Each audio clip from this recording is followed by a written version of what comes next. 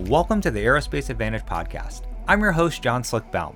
Here on the Aerospace Advantage Podcast, we speak with leaders in the DoD, industry, and subject matter experts to explore the intersection between strategy, operational concepts, technology, and policy when it comes to air and space power. So if you like learning about aerospace power, you are in the right place. Now, to our regular listeners, thank you so much for coming back, and if it's your first time here, we really appreciate you joining us. Now, a lot of you may have seen this in the news, but the Mitchell Institute just set up a new center to focus on UAVs and autonomy studies. We're really proud of this because, let's face it, these are two key pieces of technology that are going to shape the future of air power, but they're also really complex. They'll also likely challenge a lot of our underlying assumptions, which means we can't treat them as if they're just another manned combat aircraft. Looking back at history, this is like the introduction of steel hull ships and internal propulsion replacing wooden sailing ships in the Navy at the turn of the century. You know, the emergence of what would become battleships, destroyers, cruisers, the types that largely make up a modern Navy, even today. Yeah, both eras of technology were fundamentally ships, but the new types really changed the entire way we were able to harness sea power. So I think next-gen UAVs and autonomy are really going to be similar. Their unique attributes will allow us to achieve mission effectiveness in an entirely different way, and we don't even understand its full capability right now.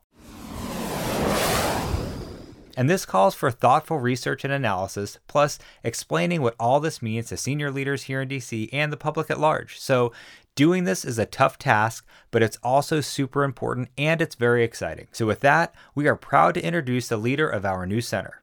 She's got a tremendous bench of experience in DC, and she just wrapped up a really successful tour at RAND, Dr. Caitlin Lee.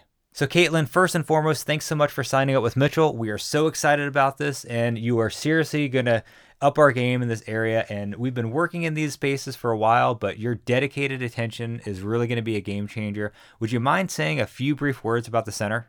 Sure, Slick. The idea behind Mitchell's Center for UAV and Autonomy Studies, which we'll call MIUAS for short, is to inform and elevate the national security debate on UAVs and autonomy and kind of try to get past what people feel about these things to actually doing some research and analysis and providing some pragmatic operational insight into this area.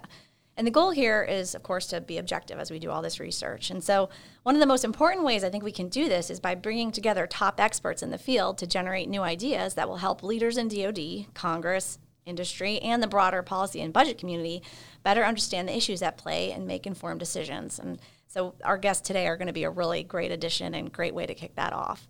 So on that note, though, instead of using this episode as sort of an infomercial for the new UAV Center, I really want to dive into the substance. And one of the most interesting and impactful technologies in play today that has the potential to really change the way we wage war is artificial intelligence. As you all know, we're in a world in which computers can increasingly solve problems as well as or better than we as humans can. And this ranges from diagnosing disease to translating languages and providing even like customer service. And for the world's militaries, AI is also poised to have a potentially revolutionary effect. On the flip side, we know that AI also has its weaknesses, and so we want to explore that a little bit as well. Just look at the algorithms for supply chain management during COVID. AI struggled when the assumptions changed, and war, always unpredictable, is very much the same way. And so add AI to the mix, and it can be a pretty explosive combination. So that gets to the crux of the issue. AI can really be a powerful tool for us in some areas, but we also have to be careful about when and how to apply it because it's not a universal silver bullet. So that's what I really want to explore with this great group here today, AI and its role in the operational military environment. Thank you so much for that intro. And, back in 2019, Frank Kendall, before he was Secretary of the Air Force, gave a speech on the impact of technology on the future of warfare, and where he talked about lethal autonomy. Here's part of what he had to say. The U.S. is still in the process of reacting to China's extensive military modernization program. But I believe that even more profound changes to warfare are on the horizon and approaching rapidly. The fundamental enabler of this change will be the technologies that contribute to lethal autonomy. And whoever gets this right first, again, is going to have a major operational advantage. All right, Caitlin, what do you make of that given where we are today? Yeah, sure, Slick. Well, fast forward to 2022, and you can see Secretary Kendall's pressing forward on this AI vector. Now, that doesn't mean we should get ready for a world of killer robots right away. Defense Department policy doesn't ban the development of lethal autonomous weapons, but there is this emerging consensus among defense leaders that for most missions, it makes the most sense to have human-machine teams. These teams consist of three essential elements: the human, the machine, and critically, that interaction between them. When they work together, they can often perform better than humans alone. Another advantage of this human-machine team approach is that the teams mitigate the risks of unchecked autonomy. Similar to those supply chain factors during COVID that I mentioned, they capitalize on the human strengths like creativity and contextualized problem solving. And so kind of recognizing that, Secretary Kendall has announced that two of his top priorities, the B-21 bomber program and the NGAD, or Next Generation Air Dominance Fighter, will use AI in this way, kind of partnering this manned aircraft with an unmanned one and have that AI brain sort of regulate the tasks between them. You'll see leaders talk about this technology or the AI brain as autonomous core systems, but bottom line, what it's supposed to do is team the unmanned aircraft with its unmanned counterparts. And Secretary Kendall's been pretty open about this vision. I think that the technologies are coming together to allow us to do manned-unmanned teaming of a fighter, let's say, class aircraft with one or more uncrewed aircraft that accompany it. What that opens up to you is some really interesting tactical options that you don't have when you only have manned aircraft. All right, Caitlin, walk us through this some more. Yeah, so I think one of the key areas that needs a lot more investigation is this interaction between our operators and the engineers who design these human-machine teams. These two groups think a lot differently, and so it's really important to get everyone on the same page.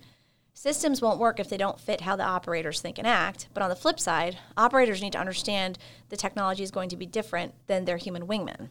So, this is just a really hard, complex relationship that needs to happen. We're talking about teaming up humans and machines in some of the most dangerous and unpredictable environments. Yeah, I totally agree. So with that, let's bring on some experts who have thought about this a lot.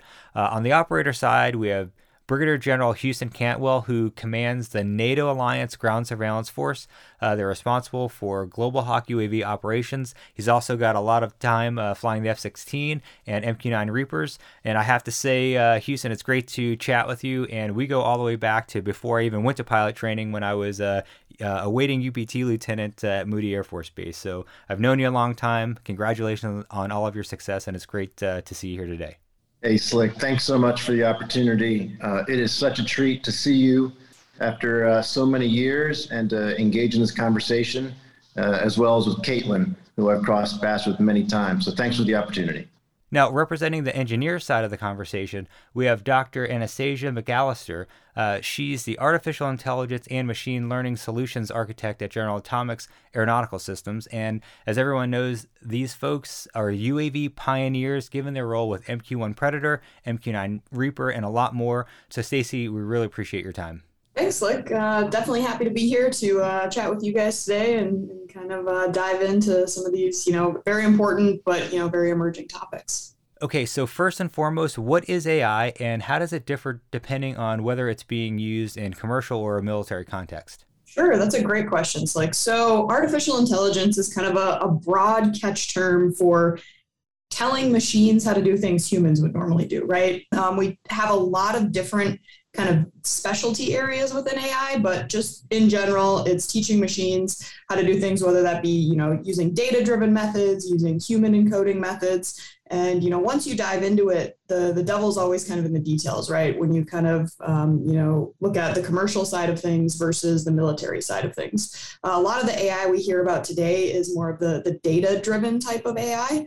And so what that means is the DoD in general, is a kind of siloed institution, right? For good reason in some areas. And so getting the data that you need to perform that data-driven AI to, kind of learn the rules that exist in those data sets to teach the machines to do them is a challenge, right? If you're, not Amazon or Google or, the e-commerce companies that can use their muscle to go through and label large data sets, to tell the difference between cats and dogs. We might not have the large data sets to scale on the DoD side that you can see in the commercial area just because of, various challenges that we see in the DoD space. Wow, that's powerful stuff. And how do you think this will change how we apply air power? Will it cause our adversaries to respond differently? Sure. So I think, one of the biggest intriguing factors of AI when it comes to, the military and, how how it's going to change how we fight, I think is just the time, right? So humans, we can react and we can, do things on a known time scale, right? It takes us a little bit to take in information. We only have such fast reaction time, and we can only take into consideration, a limited number of factors, right? When we look at that higher order reasoning, right? If you get beyond, one or two, key decision enablers, we can get overwhelmed, right? You reach that saturation point for cognitive load. But what artificial intelligence and machine learning specifically can allow us to do is we can take in more information quicker, right? And try and make decisions a little bit more automatically. But like we were mentioning before, that introduces a whole host of new issues that we need to start looking at. Thanks, Stacey. You mentioned that for DoD, it may be harder to find and mine that large data set that you need to actually start identifying specific things that can help you develop better algorithms. How can DoD address that challenge? Does AI offer opportunities for organizations that struggle with mining large data sets? Sure. So I think that's a very excellent question, right? Like I said, a lot of the stuff we see today is driven by very, very large data sets, but there are different tools that you can use in, the AI toolbox, if you will, to use those more limited data sets, whether that comes to, designing different algorithms, using, different types of data, generated data. But really, I think what it comes down to is I like to joke is, as a practitioner on the machine learning side, when I start talking with a potential customer, I like to joke, I do data therapy.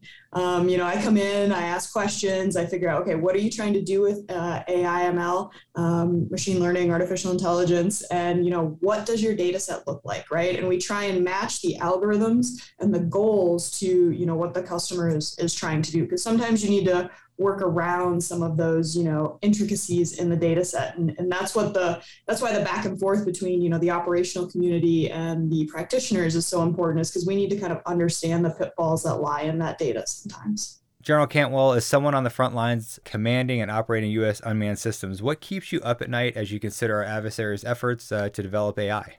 Yeah, thanks, Slick. I mean, off the top of my head, I will tell you that I'm sure many of you have heard of the OODA loop.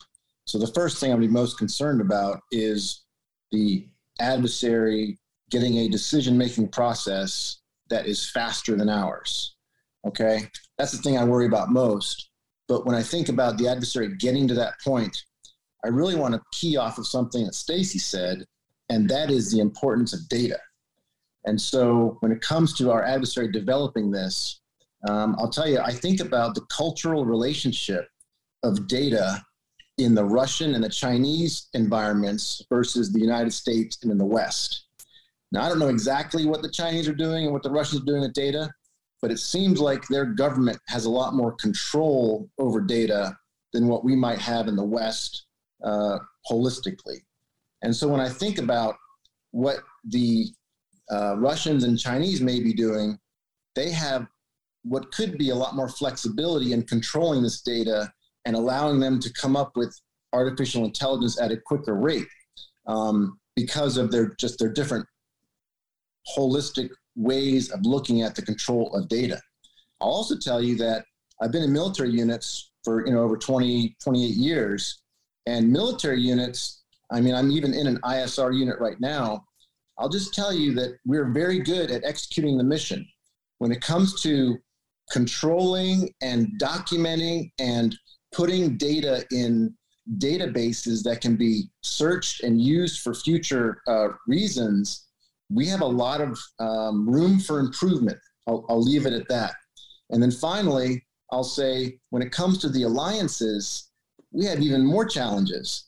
Being the commander of a NATO unit here has really opened my eyes at the challenges that we face when it comes to how Germany looks at the control of data, how the Dutch look at it, how the Brits, and then of course how we do, and then coming up with networks that are able to share that data becomes almost a bridge too far.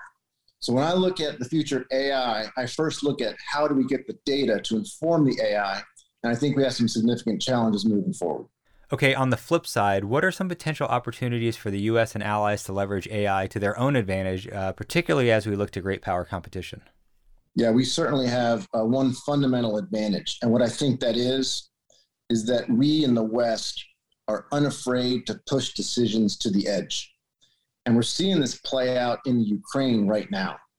In the Ukraine, we're hearing these stories about the Russians trying to bring all decisions back to some type of a headquarters, and they're really not empowering their personnel on the edge. And that's doctrinal for them. And, we always wondered how it would happen in real life. And we're seeing it play out right now in the Ukraine. And this is a tremendous learning opportunity for all of us in the West to see this actually unfold. So the fact that we are already comfortable with pushing decisions out to the edge, I think that gives us an advantage. Additionally, we also have some success. I know it's not an AI algorithm, but automation in itself is also a challenge. And the fact that we in the West have pushed very automated systems into warfare and into combat, I think is going to give us an advantage as we try to incorporate AI into some of these. You look at the RQ-4, you look at the RQ-170, these systems are highly automated. And I'll just tell you, even for someone, so I've commanded several unmanned aircraft system units, both MQ-9, MQ-1, RQ-170, and now RQ-4. And I will never forget the first time I sat at the end of the runway and I watched an RQ-4 come into land. I mean, the wingspan is that of a 737. And I just sat there in awe going, I cannot believe there is no human being directly on the controls of this huge aircraft, purely automated as it's going through landing. And as an operator, that was very uncomfortable. But we are continuing to mature as a force, and we are beginning to accept some of these automations, and we will soon move on to artificial intelligence, and that's going to give us an advantage over our adversaries. Yeah, so Stacy, as we get closer to deploying this technology, how are those human-machine teams going to look, and what are the options for work sharing between the human and the machine? Sure. That's a great question. And that's honestly, some of the stickiest, questions we have to dig into as we look to deploy this technology, especially when we start talking about human machine teams. Because like I mentioned before, as humans, we have, a finite amount of resources that we can devote.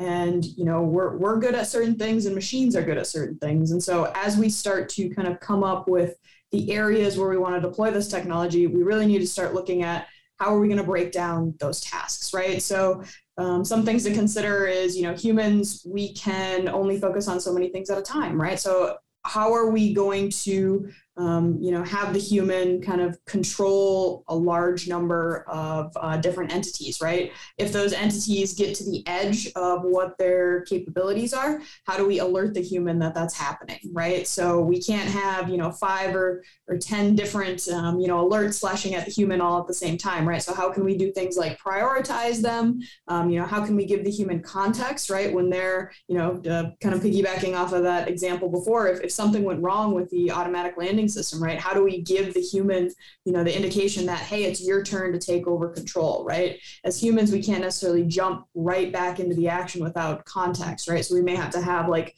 certain queuing that lets you know that, hey, like in 5 to 10 seconds, I'm going to need you to hop back in and give them the information that they can do to do that safely, right? So all of these things that we need to start looking at and are, things that are going to be probably fairly mission centric and task specific. And that's why it's so important to have, the interdisciplinary teams work on these type of concepts, right? You're going to need your engineers, you're going to need your human factors professionals, and you're going to need your operators to understand, what the ultimate goal is of what we're trying to design. General Cantwell, given your experience flying manned and unmanned aircraft, how do you envision the mix when it comes to manned and unmanned systems sharing the workload? What does AI need to do to reduce tasking rather than increase it for you as an operator? Yeah, thanks, Slick. When I think about this challenge that we're going to be facing, I think less about making the unmanned system, the AI system, and the manned system, the non-AI system. And I think about what processes can be put on each platform. Because there may be AI processes, maybe defensive systems that can go on the manned platform that actually saves an air crew's life. But there may be things that go strictly on an unmanned system. So I think we need to focus on the processes and figure out which processes need to be automated. And once we figure that out, Then we work on the automation, and then maybe that moves to an AI algorithm to make it even more effective beyond automation. So in my experience with several automated systems, the RQ4 Global Hawk, we could put automated software into the system that would keep the aircraft in a certain piece of airspace, avoid the adversary's airspace, handle emergencies, all in an automated fashion. We have the technology to do this. However, any of these processes costs a great deal of money, not only to develop it, to get the human-machine interface correct, but then in some cases, you have to go through an airworthiness process. And so you have to pick these processes very carefully, because in some cases, it may actually make sense just to keep the human in the loop, just to save the costs. And I think we're going to see many of those similar discussions going on when it comes to AI. 20 years from now, however long that is, there's going to be a lot of processes that we could put AI into the process, but we have to carefully think about what the costs will be associated with each of those processes. In some cases, the cost may not matter.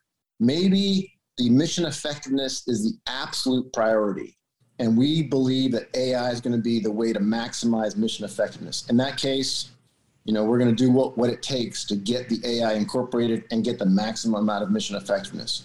But in other cases, it may make sense to have these difficult conversations. But I want to say one more thing, and that's about what Stacy just brought up about reducing workload, because we see that all the time in our automated systems. And this is going to be a continual challenge. We're seeing this in 5th generation fighters. We're seeing this in unmanned systems. When you reduce the workload so much from the operator, oftentimes the operator, it's scientifically proven. It's difficult for the human brain to be disengaged for hours at a time and then suddenly be asked to jump into a very complex situation after sitting at a computer console for several hours. So this is going to bring on a new challenge as we continue to bring more automated processes and maybe some processes that are controlled by AI algorithms. Houston, can I tag in here? I think a lot of times people think of AI as this magical brain that's going to solve everything. And I think just because AI is a good tool doesn't divorce it from the systems that we have already, right? So I think a lot of people think it's going to be this magic pixie dust we can put on everything, but really it's going to fit as a system of systems inside things that we already have, right? And like you were saying, breaking it down by what do we want it to accomplish? Where's the value add for it? And then how do we actually integrate that into systems that we already have? Because just because AI is going to be this great tool doesn't mean it's going to reinvent the whole DoD, right? All of the systems. We need to be smart about where we want to deploy it. And I think a lot of that is lost sometimes in the buzz about how it's going to be this fundamentally changing technology. So I've got to ask you this, because everything you've both mentioned so far is all well and good, but we actually need to be able to deploy this AI in operations. How well is the Air Force and industry actually positioned to develop, maintain, and further develop autonomous systems like the Air Force Skyborg program? And the question really is, how well can we do software compared to hardware? Sure. So when it comes to, actually, like we were talking about operationalizing, AI ML, it really comes down to getting the infrastructure in place to actually productionize it, right? Like Houston was saying, a lot of times we're very good, at executing our missions. We know what we want to do, right? But sometimes I kind of like to joke and call it the plumbing, right? The plumbing to get us to where the data needs to be, to collect the data, to manage everything that we're trying to do with these systems just isn't there yet, right? So everybody kind of wants the flashy new algorithm to, get to the end state, but there's not always, that kind of unglamorous back end, if you will, that facilitates all of that, the shiny, mission capable stuff. And I think putting the work in to make sure that, we have a consistent, strategy for data collection, data mining, storing it, annotating it. That's all the stuff that happens in the background that's unglamorous, but is going to be extremely important towards, actually getting this stuff in the warfighter's hands and getting it as stable as it needs to be deployable. Houston, any thoughts? Yeah, this has been something I think about a lot in my current job, and I certainly think about as we look forward with AI. It's absolutely essential, but not only getting in early on the experimentation, but building an iterative process. You have to have an iterative process that is rapid, that goes between the engineers who know what the art of the possible is with the operators who go, oh, that would really help me solve this tactical problem. And it brings me back to a situation when I was a lieutenant flying F-16s. And I'll never forget, this engineer showed up in our squadron in the middle of Korea. And as a young fighter pilot, this engineer shows up with some options for the next radar tape. And that really left a memory in my head, because I thought, you know what? These engineers, they have no idea what the operators need. So here's this guy flying all the way to Korea to figure out what's going on. Now, that's the process back in the 90s. Sadly, I'm not convinced that we've improved that process tremendously between then and now. But we absolutely have to, because software updates are cost prohibitive, and we have to get this iteration between engineer to operator to go at a much faster rate. And I think we've actually heard the Chief of Staff of the Air Force talk about this challenge as we continue to move forward. Another challenge we'll see on the unmanned systems piece is when it comes to software, we've done a poor job of separating the flight software from the mission software. Oftentimes, they even go to the same central processing unit on the aircraft. This results in some significant airworthiness processes into this iterative process, slowing it down tremendously. So in the future, we have to deliberately separate as many of the flight processes from the mission processes, so that when we find better ways to do the mission software, we don't have to go through that very laborious process to make sure it's not going to affect the airworthiness of the aircraft. All right, Stacy, turning back to you, Google once famously referred to its machine learning and AI efforts as, quote, a high interest credit card, because while the benefits of AI were often clear, preventing unexpected or harmful behavior in the automated systems over the long run was tougher, more difficult, and more costly than anticipated. So is this still a challenge today? Yes. So I would say, in short, as we look to deploy these systems, as we look to, increase automation, those potential unintended consequences are always real, right? This is a very emerging area, and we're still kind of learning how to deploy this, right? And so I think those are very important questions that we need to be asking ourselves, because not only do we need to fight the technical side of the house, right? We also have the societal, human impact type of, considerations to take into account. One thing we need to be very careful is when we start asking these systems to do things, we need to make sure we determine what we expect of them, where we are comfortable deploying them, and then, like Houston was saying, where do we, push those decisions to the edge, right? And so I think that's an ongoing conversation that we have to have. And I think, as we, continue to figure this out, those lines will hopefully become, more clear and kind of flushed out. Okay, and a follow-up on that, Google's answer was to embed the employees who operate its systems closely with the researchers who developed the AI. So I'm curious, is this a viable method for the military too? Sure, that's a great question. So I think, having, people who are going to use the AI kind of embedded, one, in its development process, and two, in its deployment process is extremely important, right?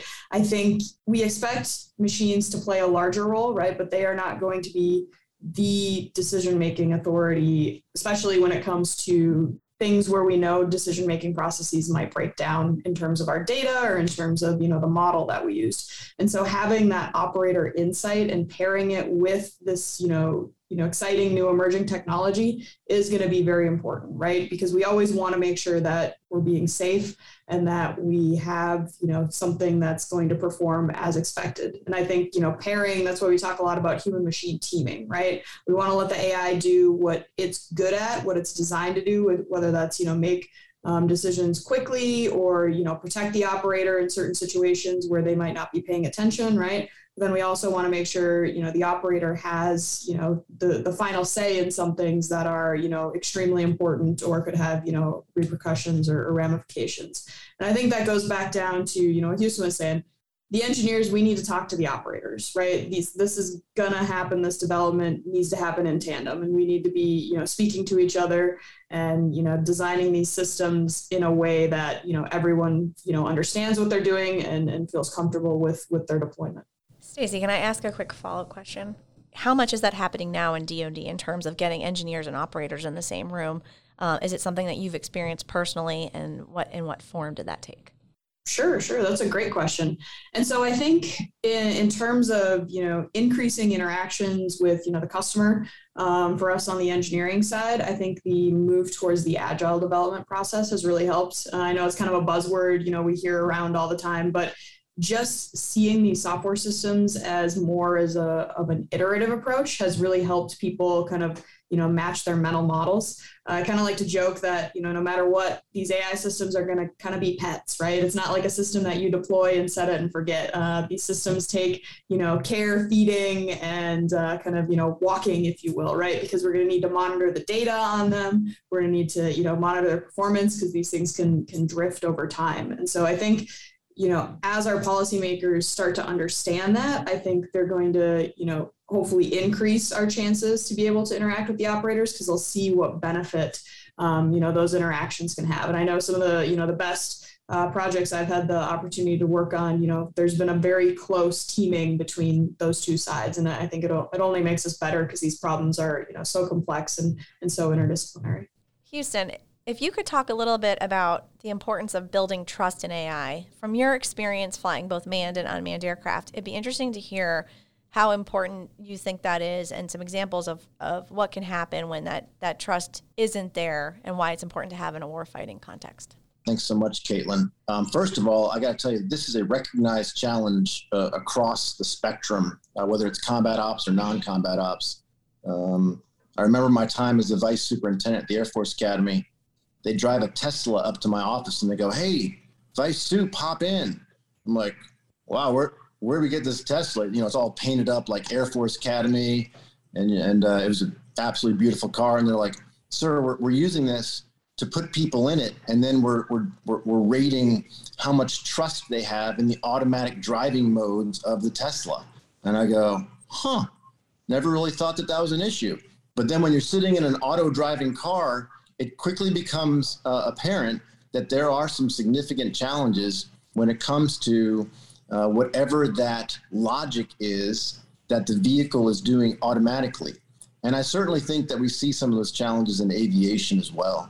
I'll tell you, really the biggest challenge beyond the trust is making sure the operator fully understands the logic trees that the system is going to be going through, because the operator is ultimately responsible for the safe operation of that vehicle. And when we're dealing with automated processes, there are all these decision trees that are written out in the technical orders that if this happens, you can expect the system to then do A or B or C or whatever it is. And it becomes a significant challenge to understand all of the different branch plans that a fully automated system may do. Now, when we move into a fully AI system following AI algorithms, I think there could be additional challenges associated with fully understanding what that platform is going to do if we elect to use AI in the control algorithms of these vehicles. Given an AI algorithm, when the computer is coming up with its own decision, how do we bound that so that the humans can figure out what to expect from the machine? Is that something that's talked about by the engineers?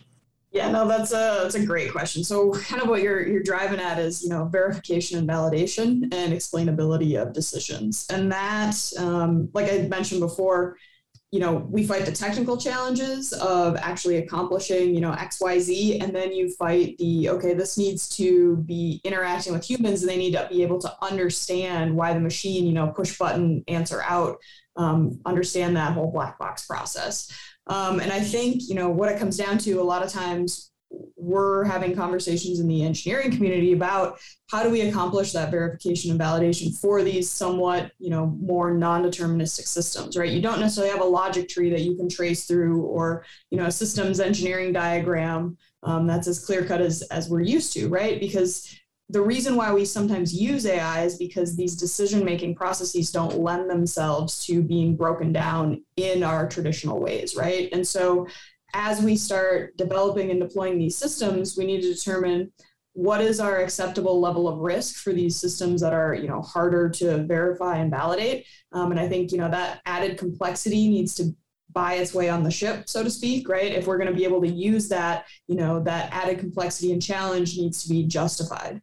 And then you need to start looking at, okay, how do we, verify and validate that it's going to be performing as expected? And I think we're going to have to probably develop some new tools for that, and figure out, how we are going to test these systems, right? So we talk a lot about in the community, is a more software engineering, systems engineering approach good for these systems, or should we start viewing them more like we, verify human operators, right? So a lot of times, if you're a pilot, right, you'll be certified to, fly, just on nice, clear, sunny days because that's all we trust you with, right? But then with more training or more testing or more certification, you get certified with your instruments, right? So we may have the AI that we test in, limited situations where, we are letting it fly the plane on a nice sunny day, but then the pilot needs to take over, when it gets stormy because maybe we don't have the, instrumentation to do that, or maybe we haven't tested it there, right? And so designing those test plans and figuring out how we're going to do that is definitely a very open area, but one that I think is worth the time and the effort because of the added benefit that these systems can provide, right? We want to make sure that we don't necessarily get scared of deploying them just because the risk is there. Because, like Houston was mentioning, our adversaries are very much looking into this technology, right? And so it's something that's going to be challenging, but something that we definitely need to look into and, decide the path that we want to go down for that. Awesome. Thanks for that. Now, we're running a little short on time, as we often do on the Aerospace Advantage, but I have one more question for the both of you. When you step back and think about it, what does the Air Force need to do to make sure that we get the most out of AI in the future? And what does it also need to do to make sure that it minimizes the risks? Yeah, thanks, Slick. I'd offer two thoughts. First, most innovation books that I've picked up recently, they focus on simplicity and scale. Do something small, fail fast, but take your successes and then push those to drive change. I think we bring our operators and engineers together like we talked about, discuss what's the art of the possible given the technology that exists, and then define the requirements, determine what data is needed, and then let's iteratively start developing what these new AI applications can be. I think we got to start small. For those who think, there may be an engineer out there that thinks the NGAD, right? We're going to put all the AI algorithms into the NGAD and it's going to conquer the world. I'm not confident that that's going to be the path to success. I think we got to think small and then incorporate, as Stacy mentioned earlier, different pieces and parts onto existing systems. But secondly, I think the Air Force, we together holistically need to set the conditions. What I mean by that is set the conditions that's going to allow AI to flourish. I talked about one of them already, which is data sharing, streamlining data sharing within existing alliances, identifying what types of data might be important for future AI, and how should that data be structured so that we can then use it in the future. But additionally, here's something we haven't discussed much during our discussion, but we need to set the conditions for successful networked warfare. Because in a lot of cases, you're going to have a platform out there that doesn't have all the sensors that it needs. It's going to have to take information from off-board sensors, whether that's space-based, land-based, sea-based. But that sensor is going to need information, going to need real-time data to potentially use an AI algorithm to get a win on the battle space. We as the Air Force need to help set those conditions in the electromagnetic spectrum. You've heard the United States Air Force talk about the importance of EM spectrum because of, some would argue, we've lagged the fight for the past few years. And we have put a lot of resources into it. They stood up a new EM spectrum wing. And then now we've got an office at the Pentagon led by a general officer working on electromagnetic spectrum. But having these experts and ensuring EM spectrum superiority is going to enable, again, at the tactical edge, some of our AI platforms to get the data real time that it needs. Because if those data links are severed, now whatever that processor is with the severed data links would not be able to make an informed decision, and thus putting us at a disadvantage.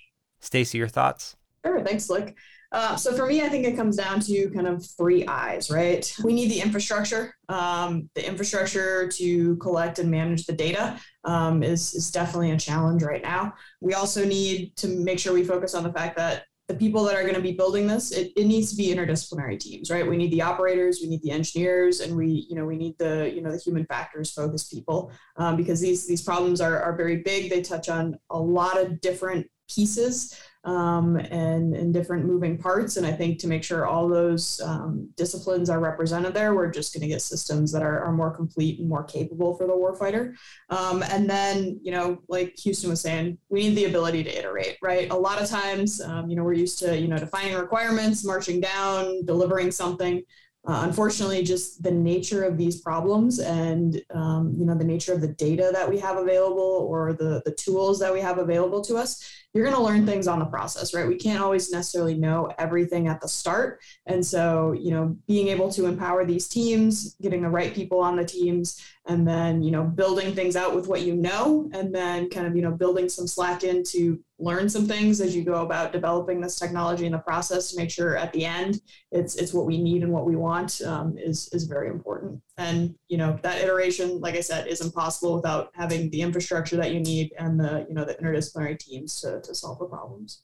Well, a huge thanks to both of you for this fascinating conversation. It's really clear that we've got a lot more to cover on this, and it really counts. And we know China sees AI as a path to offset conventional U.S. military advantages, and Secretary Kendall clearly intends to do something about it. Thanks, Slick. Thanks, Slick. Thanks, Slick. With that, I'd like to extend a big thank you to our guests for joining in today's discussion. I'd also like to extend a big thank you to our listeners for your continued support and for tuning in to today's show.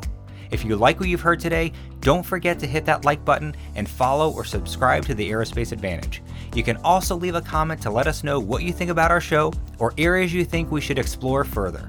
As always, you can join in on the conversation by following the Mitchell Institute on Twitter, Instagram, Facebook, or LinkedIn, and you can always find us at mitchellaerospacepower.org. Thanks again for joining us, and we'll see you next time. Stay safe and check 6.